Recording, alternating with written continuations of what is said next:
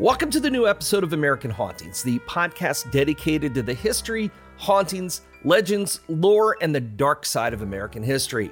This is not one of the regular episodes of the podcast, but it's a Halloween season bonus that is being written and performed by Troy Taylor, which is me. My partner in crime, Cody Beck, is sitting this one out as far as recording goes, but he's going to be the one stuck cleaning up the mess I will inevitably leave behind as I record this.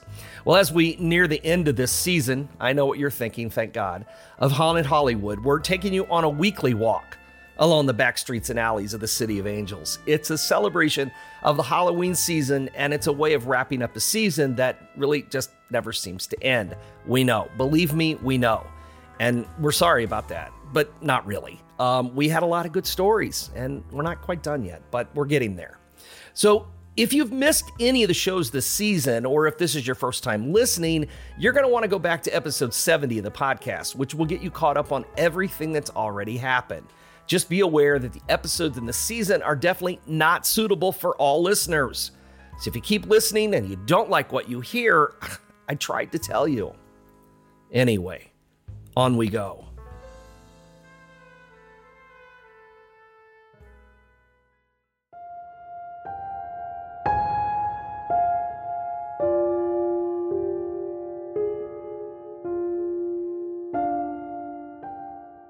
On August 23, 1926, the most heartbreaking Hollywood news of the silent film era reached the general public when New York City's Polyclinic Hospital announced that Rudolph Valentino was dead.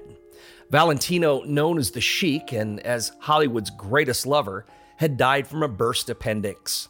It seemed too boring of a death for a man like Valentino, and so, not surprisingly, rumors followed him to the grave. Most of them claimed he'd either been poisoned by a jilted lover or had been murdered by a jealous husband. You see, during his career on the silent screen, he had been the fantasy of millions of women and one of the most popular movie stars in the world. His death literally caused chaos in the streets, and thousands of weeping women mobbed the funeral parlor where his body lay in state and wreaked havoc in the city of New York. He was only 31 when his life came to an end, and it was at the height of his fame. The mass hysteria that followed him to the grave is a puzzle to many of us today since, well, he's barely remembered by most people and has been relegated to a bygone era of dusty silent films. In fact, we likely wouldn't talk much about him at all if it wasn't for his ghost, because he is without a doubt the most popular spirit that haunts Hollywood. And it's the stories of his ghost that keeps the memory of him alive today. He was born Rodolfo Alfonso Raffaello Pierre Philibert Guillaume de Valentina de Antigola in Cata Leonetta, Italy in May 1895. That was a mouthful. His father was a military officer turned veterinarian, and his mother was the daughter of a famous French surgeon. Rudolph grew up both bilingual and brilliant, living in a comfortable middle-class home in the seaside village of Taranto. When Rudy was only 9, his father passed away, and the rest of his young childhood was marked by trouble with the law. Hoping to get the discipline he needed, his mother sent him to a boarding school north of Rome. He stayed there until he was 15 when he moved to Venice, hoping to be admitted to a naval school. He passed his entrance exams, but was rejected because he wasn't seen as manly enough, which is ironic since he would become a sex symbol to millions of women and men just a few years later. Rudy was then sent to an agricultural school in the mountain village of Negri. But while there, he fell in love with the school cook's daughter and, distracted, allowed his grades to fail and barely graduated. But it didn't really matter anyway, because this was a guy who was never going to be a farmer. In 1912, Rudy drifted to Paris. He looked for work but found nothing suitable. He fell in love with a dancer from a music hall, but when she left him, he begged his mother for enough money to get to Monte Carlo. There, he lost everything at the gambling tables and was forced to return home in disgrace. Eager to get rid of him, his relatives pooled their money and booked passage for him to New York at the end of 1913. Unlike most immigrants of the time, Rudy spoke passable English and had a small amount of financial security thanks to his family. He was handsome and charming and made many friends while on his way to America and used them to his advantage when he arrived. He was drawn to the glittering lights of New York's theater district and its fashionable shops and restaurants and the wealthy people that frequented them. With a few tweaks to his backstory and being fluent in French, he moved in the same circles as the European playboys who had come to New York looking for American wives. Rudy used his good looks and his dancing skills to mix with the city's socialites, even though he was working as a gardener's assistant on Long Island at the time, but that wouldn't last long. Rudy was determined to get into show business, but no matter how good looking he was, those jobs were hard to find and he soon ran out of cash. Too proud to ask his mother for more money, he slept in Central Park and sent her short letters about how well he was doing. Well, a series of odd jobs followed, as well as work as an extra in some small films. Then, thanks to his skills as a dancer, he became a dance partner for hire at the fashionable Maxim's in Midtown Manhattan. Rudy soon began twirling unescorted women on the dance floor of the upscale club, but part of the job description, which is officially a gigolo, included private dance lessons upstairs for wealthy female patrons. Frequently, these lessons led to paid sex, a part of the job that Valentino would be highly sensitive about when the subject came up in later years. While Rudy made good money as a gigolo at Maxim's, he refused to let his show business dreams die. He continued to work as an extra in films, appearing as a background ballroom dancer in several party scenes. His skill on the dance floor helped him to make connections besides those at Maxim's, connections that would eventually help his film career. One of those was with Mae Murray, a beautiful Broadway personality who was featured in the Ziegfeld Follies. Later, when she was a rising movie star, Murray helped Rudy to break into Hollywood movie making. He also met entertainer Bonnie Glass, who hired him to partner with her in exhibition dancing for vaudeville and cabaret shows. He also teamed up with Joan Sawyer, another prominent performer. Rudy, even while sleeping in the park, had maintained his friendships with the Manhattan social set and had become particularly close with Blanca de Sales, a native of Chile who was among the city's wealthiest socialites. She was then married to an American businessman named John de Salle and had a son with him. Well, her husband at the time was involved in a series of not-so-secret affairs, leaving his wife to spend her time in the Manhattan club scene. When she was divorcing her philandering spouse in 1916, Rudolph testified on her behalf in court. She won her suit and gained custody of her son. Whether it was a coincidence or whether it was, as some have suggested, revenge engineered by John de Salle, Rudy was arrested a few weeks later at the apartment of Georgie Time, an alleged owner of a brothel. The notorious incident was widely reported by New York newspapers, and while no official charges were ever lodged against Rudy and Georgie, they were held in jail as material witnesses against a corrupt public official who was supposedly tied to several brothels. 2 days later, they both raised bail and were released.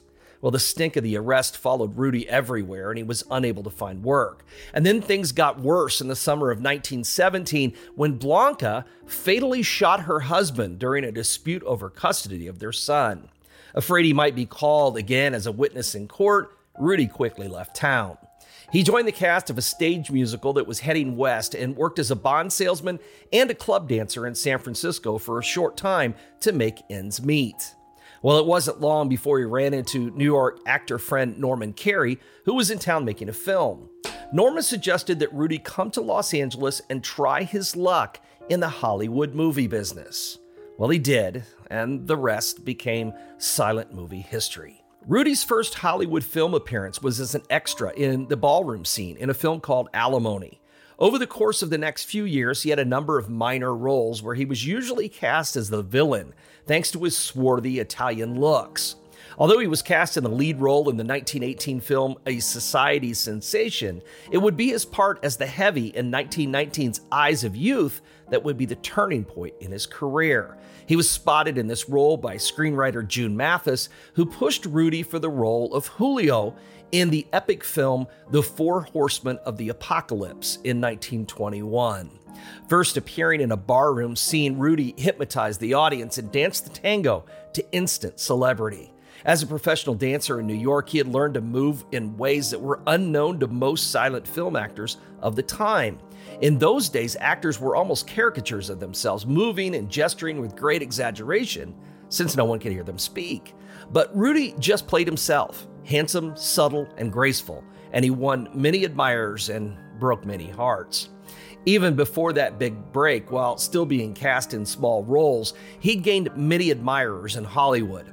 Among them was Dorothy Gish, the popular screen star who persuaded D.W. Griffith to cast Rudy in the 1919 film Out of Luck. Later that same year, Rodolfo Valentino, who soon changed his name to Rudolph Valentino and was simply known as Rudy to his friends, met Jean Acker, a 26-year-old actress. Jean was then the protege of exotic stage and film star Alla Nazimova, who was well known in the Hollywood community. She was beautiful and she had a lot of connections that could help Valentino's career. After only a 2-month relationship, a persistent Valentino convinced Jean Acker to marry him. The couple were married in a modest ceremony in November 1919 and then returned to the Hollywood hotel where Jean was living at the time. After dancing in the salon, Jean retired to her room. When Rudy came upstairs, she slammed the door in his face and locked him out of her bedroom. The deeply humiliated actor went back to his own apartment in disgrace. Things were not going the way that Valentino had planned. Over the next several months, Valentino pursued his wife, but eventually got tired of the draining and embarrassing situation. The pair divorced in January 1922 in a court hearing that brought forth the mortifying details of their unconsummated wedding night. Luckily, Valentino's rising star would quickly erase the incident from pretty much everyone's memory. Things began to change for him after the big-budgeted Four Horsemen of the Apocalypse. In the film, he played a South American gaucho who becomes a tango expert in Paris in 1914 and then serves on the front lines during World War I. Valentino was so electrifying in this film as a Latin lover that he became a major star seemingly overnight. Well, after the film's release, he was hailed as a new kind of leading man, one with an exotic appearance and unconventional mannerisms for the time. He brought a sex appeal and sensitivity to the screen, and he attracted millions of women to theaters. Thanks to the newfound sexual freedoms of the 1920s, women were going to the movies like never before, and they were literally swooning over this new heartthrob. Well, it would be the 1921 film The Sheik that would firmly establish Valentino's reputation as a great lover, and his final film, Son of the Sheik, ensured that truckloads of fan mail would flood the studio, even after his death. Well, despite his adoration by the female public, Valentino got more than his share of abuse by the newspapers and magazine columnists of the time. Many questioned the virility of the sensitive actor, mostly thanks to his mannerisms and dress, which were unusual for the time. He became famous for his slave bracelet of glittering gold and jewels, which he was never seen out in public without. He wore jewelry, heavy perfumes, mink coats, and flashy suits that seemed more than a little eccentric for a man of the day. Have you ever wanted to learn a new language? And I don't mean like spells or incantations to trap spirits, you weirdos. I mean like a new language that could help you start communicating with more people on this plane today. Then I need to tell you about Rosetta Stone. Look, you know the brand, you know the name. They have the expertise and a 30-year legacy, which makes them more qualified than ever to help you learn a new language today. They've helped millions of people build the fluency and confidence to speak new languages. Now, this is the part where Troy would tell me that I made some kind of grammatical error, but he's not here right now, so I don't know, it's like speaking tongues. Rosetta Stone focuses on speaking practice for real-life scenarios to get you ready for real conversations with real people. Or maybe you can even learn how to use some different types of Ouija boards. I don't know. Either way, Rosetta Stone can help you learn faster and retain your new language better. Honestly, Rosetta Stone really would have come in handy for season 4 of New Orleans because I know we butchered some of those French names, and I apologize once again. Now, you all know I have a 9-to-5 job when I'm not at the podcast factory, and Rosetta Stone actually helped me not make a total fool out of myself while I was in Brazil interviewing celebrities. Obrigado. And now I want to help you. So don't put off learning that new language. There's no better time than right now to get started. For a very limited time, American Hauntings podcast listeners can get Rosetta Stone's lifetime membership for 50% off. Visit rosettastone.com/today. That's 50% off unlimited access to 25 language courses for the rest of your life. Redeem your 50% off at rosettastone.com/today. Rosetta Stone, how language is learned. Wait, by the way, Troy, where do words come from? Hey, no, don't walk away. Oh, Troy, where do words... Say goodbye to your credit card rewards. Greedy corporate mega stores, led by Walmart and Target, are pushing for a law in Congress to take away your hard-earned cash back and travel points to line their pockets. The Durbin-Marshall credit card bill would enact harmful credit card routing mandates that would end credit card rewards as we know it. If you love your credit card rewards, tell your lawmakers, hands off my rewards. Tell them to oppose the Durbin-Marshall credit card bill. Well, in 1921, Valentino co-starred with Alla Nazimova in her expensive screen adaptation of the stage show Camille. On this production, he met the beautiful Natasha Rambova, who designed the Art Deco sets for the show. Rudy became infatuated with the striking, dominating young heiress. Soon the two were sharing a bungalow with Valentino's friend and sometimes roommate, photographer Paul Ivano. As Valentino became more widely known to the public and the media, Natasha officially began residing at a nearby address for the sake of appearances. Meanwhile, unhappy with the quality roles he was getting, Valentino signed on with famous players Lasky, which would soon become Paramount Pictures. And he starred in The Sheik in 1921. He followed that record-setting role with Blood and Sand the following year, which he played a Spanish bullfighter. At this point, Rudy and Natasha decided to end the illusion of separate residences by getting married. Rather than waiting until his divorce from Jean Acker was final in March 1923, the couple got married in Mexico, thinking that their foreign nuptials would be allowed under California law. Unfortunately, though, a Los Angeles Superior Court judge labeled Valentino a bigamist a few days later. This situation, following on the heels of other recent Hollywood scandals, like the murder of William Desmond Taylor and the Fatty Arbuckle scandal, was enough to destroy the young actor's career if he wasn't careful. While acting on advice from studio attorneys, Natasha fled to the East Coast, while a shaken Valentino turned himself in to authorities, claiming ignorance of the law. No help was forthcoming from the studio, which didn't want to be tainted by this new scandal, so it fell upon Rudy's friends to arrange his bail. Well, as it turned out, Jean Acker refused to cooperate with the district attorney in the case, and the charges against Valentino were eventually dropped. Rudy and Natasha were legally married in 1923. By then, Natasha had convinced Rudy to walk out on his lucrative studio contract, even though if he did, he wasn't allowed to appear in movies for any other company. Well, it seemed like a terrible idea, but Natasha had a plan. To support their lavish lifestyle, the couple embarked on a national exhibition dance tour, and it turned out to be a huge success. Well, by the following year, Valentino had patched up his differences with Paramount. In 1924, though, he made Monsieur Beaucaire, during which Natasha served as both art and costume designer. She constantly interfered with the making of the film and dressed Rudy to be much prissier than the role deserved. Sorry, I couldn't come up with a better word. Audiences balked at the film. They wanted Valentino as a screen hero and lover, not whatever it was that Natasha had turned him into. Well, many friends believed that Natasha was ruining his career, and as an example of the hold she had over him, they pointed to that slave bracelet that she insisted he wear. He also yielded to her demands that he pose for arty publicity photos, like the near-naked one in which he was dressed as a Native American. Such things did little to endear him to the audiences that already loved him. Well, once his latest Paramount contract expired, United Artists signed Valentino, convinced they could restore him to the top of the box office again. However, a term of the lucrative deal was that his wife could have no part in the films that he made. When Valentino agreed to this term, it brought an end to his marriage with Natasha. She moved away and later divorced him in Paris in 1926. To mask his loneliness and perhaps make up for his recent marital embarrassments, Valentino became involved in a highly publicized relationship with Pola Negri, the Polish-born film star who was creating quite a name for herself in Hollywood.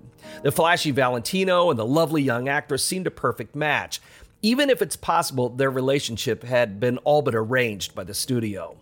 Well, in 1926, Rudy went to New York to promote the opening of Son of the Sheik, and during a stopover in Chicago, he read an editorial in the Tribune entitled, quote, "Pink Powder Puffs." As he read the piece, he became infuriated. The piece was a tirade against the pink powder vending machines that had recently been installed in the men's restroom at the local Aragon Ballroom. The anonymous writer blamed this embarrassment, along with the demand for masculine cosmetics, chics, floppy pants, and slave bracelets, on Rudy. The writer asked, quote, "Why didn't someone quietly drown Rudolph Valentino years ago?" Well, needless to say, Valentino was very angry over this unwarranted print attack. In response, he used another Chicago newspaper to issue a challenge to the unnamed writer, daring him to step into the boxing ring with him. The challenge went unanswered, but still steamed. Rudy had his friend Jack Dempsey, the world heavyweight champion, arrange a demonstration bout between Valentino and a Manhattan sports writer. The event, filmed by newsreel cameras, showed the muscular movie star easily trouncing his taller, heavier opponent. Well, this new controversy helped to sell scores of tickets to the Son of the Sheik, but the stress took a heavy toll on the star. Within days, he was hospitalized in Manhattan and was operated on for a perforated ulcer and appendicitis. His surgery wounds became infected, and tragically, he died on August 23, 1926. At the news of Valentino's death, 2 women attempted suicide in front of the hospital. In London, a girl took poison in front of his signed photograph. An elevator boy at the Ritz in Paris was discovered dead on his bed, which was covered with photos of Valentino. While the actor was lying in state at Campbell's funeral home in New York, the streets became a macabre circus as a mob of over 100,000 women and many men fought for a last glimpse of Valentino. Among those who were permitted into the candlelit viewing room of the funeral home were his ex-wife Jean Acker, whose display of wild grief beside her former husband's casket may have been less extreme if she'd known then that Valentino had only left her a single solitary dollar in his will. Another guest was film star Pola Negri, who upstaged everyone with her designer mourning clothes. She sobbed and fainted before the coffin and, of course, before the photographers. Between her bursts of weeping, she claimed that she and Valentino had planned to be married. Well, her theatrics ended up ruining her career. To add to the carnival-like atmosphere, a commemorative song began to be played on radios across America, and at the same time that Valentino's body was being shipped west to Hollywood Memorial Park Cemetery, the song, crooned by Rudy Vallée, became a hit. It was called "There's a New Star in Heaven Tonight, Rudy Valentino." And it's bad, really bad. Anyway, after Rudy's body was placed in his grave, another circus began. One of Ghost Story's Ladies in Black and a lingering phantom that refuses to leave Hollywood in peace. After Valentino was laid to rest, his crypt became the haunt of the mysterious Lady in Black, who returned there each year on the anniversary of his death. She began appearing there at the time of his interment, walking through the cemetery to the main mausoleum and placing a bouquet of red roses in a holder at his crypt. She then brushed her gloved hand over the metal plaque that had his name on it, making sure it was free of dust, and then knelt to pray before she silently departed. Rumors surrounded the First Lady in Black for years, but it's believed the original mourner was Dietra Flame. As a young girl, she had once been very sick and ended up in the hospital. Valentino, who was a friend of her mother's, came to visit her and brought the child a red rose. Legend has it that he told her, quote, "If I die before you do, please come and stay by me because I don't want to be alone. You come and talk to me." Well, Dietra recovered, but Valentino went to an early grave. He died then on August 23rd in 1926, and Dietra brought a bouquet of red roses to his crypt on that date every year for the next 3 decades. In later years, Dietra stopped going to Rudy's grave because dozens of wannabes wearing black were swarming Valentino's crypt on the anniversary of his death. Sometimes it looked like a Lady in Black convention every August 23rd. Well, Dietra decided from then on she'd mourn Valentino in private. Well, in 1984, she died in her home that was filled with Valentino memorabilia. Dietra was buried wearing black with a single red carnation symbolizing the many flowers she had placed at Valentino's grave. Well, the famous Lady in Black was no ghost, but Valentino himself is said to be a very restless spirit. He is among the many ghosts seen entering Paramount Studios, where he once worked, from the cemetery at the Lemon Grove Gate. And there are many other places where Rudy's ghost has been encountered. One location is the house known as Falcon's Lair, Valentino's home in Beverly Hills for 1 year until his death in 1926. According to the stories and to Natasha Rambova, who claimed to be in contact with the actor's spirit for many years after he died, Valentino refused to accept the idea that he was dead. This is allegedly the reason why his ghost remains behind in the mansion. Actor Harry Carey was one of the owners of the house who encountered Valentino's ghost there, but he wouldn't be the only one. In fact, Millicent Rogers spent only one night in the place before being chased away, as she called it, by Valentino. His apparition appeared in dark corridors, in his former bedroom, and in the old stables, where his beloved horse was kept. One stable owner reportedly walked out the front gate and never returned to the place after seeing the former master of the house petting one of the horses. Another account tells of a caretaker who once ran screaming down the canyon in the middle of the night after meeting Valentino face to face. Passers-by allegedly saw a shadowy figure looking out of a window on the second floor of the house, and when they remarked that the figure looked a lot like Valentino, they were always surprised to learn that the mansion had once been his home. Well, in recent years, the main house was demolished for a new mansion. However, Falcon Lair's original gates and reportedly Valentino's ghost still linger at this renowned Beverly Hills estate. Another haunted site is what used to be known as Valentino Place, an old apartment building that used to be an elegant speakeasy back during the days of Prohibition in the 1920s. Legend has it that Valentino often used to frequent the place for parties and romantic interludes, and that his ghost still makes an occasional appearance. In April 1989, a young actress who was living in the Hollywood apartment building said she went to bed one night and felt someone get into bed with her. When she then felt someone making advances, she opened her eyes and saw the handsome face of Rudolph Valentino. Handsome or not, though, she was so terrified she literally fainted. When she awakened, the figure was gone, but the bed sheets and pillows were left in complete disarray and strewn about the room. That building is now within the boundaries of Paramount Studios, and there are more. Lots more. Rudy really gets around. There's even a story about a cursed ring that belonged to Valentino, which I included in a bonus episode for our Patreon supporters. If you sign up for that, you can hear it too. But sightings of Valentino's ghost have reportedly occurred at his former beach house in Oxnard. That house is now a private residence, but over the years, many witnesses have reported a dark figure pacing back and forth on the home's veranda.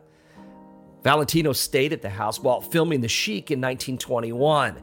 Many believe that he likes to return for a visit. Another place where Valentino allegedly still haunts is the famed Knickerbocker Hotel, which was the star of an earlier episode this season. One of the main attractions of the hotel was the Renaissance Revival Bar, and a frequent guest there was Valentino, who reportedly loved to dance the tango to the live music performed in the saloon.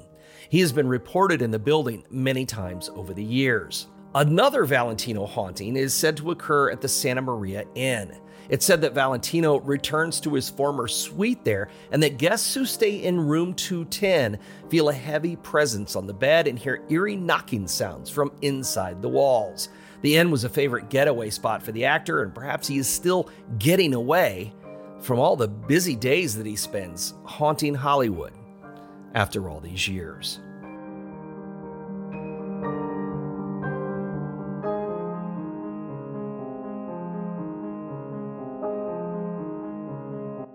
Thanks for listening to this week's episode. We hope that you'll take the time to share a review about the show on iTunes. Even if that's not where you normally listen, it really helps us out a lot. Though without Cody recording alongside me this week, again, I don't have to go through that whole big list of things that we normally do because I like to interrupt Cody. Kind of hard to interrupt yourself. So I'll just say that if you're a fan of the show, American Hauntings is not just this podcast. It's books, tours, events, and much more, and you can find it all on our main website at AmericanHauntings.net. We also hope that you'll take a minute and see how you can support the show on Patreon.